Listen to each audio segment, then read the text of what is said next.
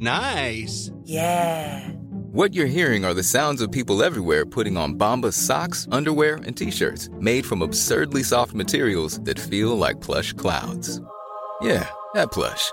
And the best part? For every item you purchase, Bombas donates another to someone facing homelessness. Bombas. Big comfort for everyone. Go to bombas.com/ACAST and use code ACAST for 20% off your first purchase. That's bombas.com/ACAST. Code ACAST. Good afternoon. This is Brooke Howard with The Daily Beast. It's Tuesday, September 15th, and these are the top 6 stories the Cheat Sheet team is watching right now. Even though this won't bring her back, it is a start, and hopefully the cops involved will receive equitable punishment. The city of Louisville has reportedly reached a multi-million-dollar settlement with Breonna Taylor's family.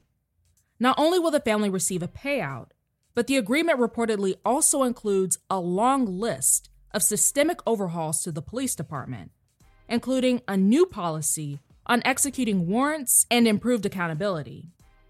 Taylor, an emergency room technician, was 26 when she was killed by police who were executing a no-knock warrant on her address in search of her ex-boyfriend. Taylor, who had been in bed late at night when the cops used a battering ram to enter her home, was killed when officers fired 10 shots into the apartment. Roughly 400,000 people have effectively been stripped of their legal immigration status in the U.S. The United States Court of Appeals for the Ninth Circuit on Monday sided with the Trump administration for a 2-1 ruling, saying the White House acted legally when ending protections that have allowed hundreds of thousands of people to live and work in the U.S. The decision affects those with, quote, temporary protected status, which has allowed people to stay in the country after fleeing wars or natural disasters in El Salvador and Haiti. The move basically opens the door for the Trump administration to conduct mass deportations. The New York Times reports that the White House has argued that the emergency conditions of those countries no longer exist in many cases and should no longer be considered. The Trump administration has agreed to maintain protections until at least March 2021, so the decision is not effective immediately. A new presidential administration could also choose to keep the program going. Hurricane Sally was downgraded from a Category 2 to a Category 1 storm early Tuesday, but will still pose a significant flooding risk for coastal Mississippi, Alabama, and western Florida. The National Hurricane Director told CNN that the storm could produce, quote, potentially a historic rainfall event through Wednesday. Over 2 feet of rain could possibly drench parts of the Gulf Coast. A life-threatening storm surge caused by the sea rising as a result of changes in pressure and heavy winds is predicted to rise up to 9 feet from the Mississippi coast to Mobile, Alabama, and up to 7 feet along the remaining Alabama coast. Journalist Bob Woodward has caught President Trump in all sorts of lies. Back in 2018, when the writer first reported that Trump had ordered the assassination of Syrian President Bashar al-Assad, Trump just all-out denied it. At the time, he said, quote, that was never even contemplated, nor would it be contemplated, and it should never have been written about. Fast forward to Tuesday morning, September 15th, 2020, and Trump admitted that the report was actually true. In an interview with his chums at Fox and Friends, Trump happily contradicted himself and said, quote, I would have rather taken Assad out. I had it all set. Mattis did not want to do it. Trump said he has no regrets in wanting to assassinate Assad, saying, quote, I had a shot to take him out if I wanted, but Mattis was against it. According to the nonfiction titled Fear, Woodward's first book on the dysfunctional revolving door and mayhem of the Trump administration, Mattis, in reality, told Trump that he would, quote, get right on it when the president suggested the assassination of Assad. However, the former Secretary of Defense ended up developing a safe plan that did not personally endanger the Syrian leader. During his vent session on Fox and Friends, the president made it obvious of how he thought about Mattis, calling him, quote, a terrible general and bad leader. When one of the hosts suggested that he thought that Mattis was a patriot to the U.S. who sacrificed a lot, Trump snapped back, quote, I know him differently.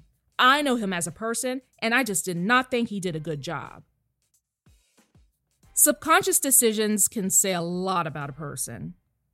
Politico reports that a digital ad released by the Trump campaign, calling on voters to, quote, support our troops, on the anniversary of 9/11, featured stock photos of fighter jets and weapons from Russia. In the display, 3 shadowy soldiers can be seen walking underneath a fighter jet. The ad was made by the Trump Make America Great Again committee, and of course, there's a chance that the campaign staffer just made an error. An aviation expert who helped design planes for the U.S. Air Force said that the jet in the ad is, quote, definitely an MiG-29. I'm glad to see it supporting our troops. The director of the Center for Analysis of Strategies and Technologies in Moscow confirmed the planes as MiG-29s and also pointed out that the soldier on the far right wields a Soviet AK-74 assault rifle. Good job, guys. Good job. When you realize your friends are not your real friends.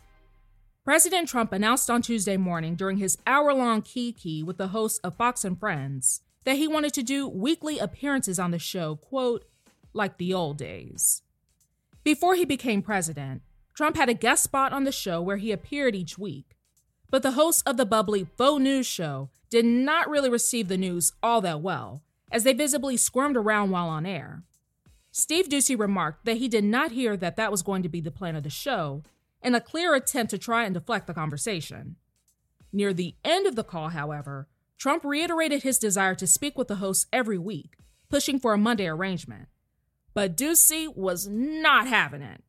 He jumped in and said, quote, you may want to do it every week, but Fox is not committed to it. We'll take it on a case-by-case basis. And Joe Biden, as well, is always welcome to join us. That's all for today. Check back every weekday morning and afternoon for more of the news you need to know. Find us wherever you listen to podcasts.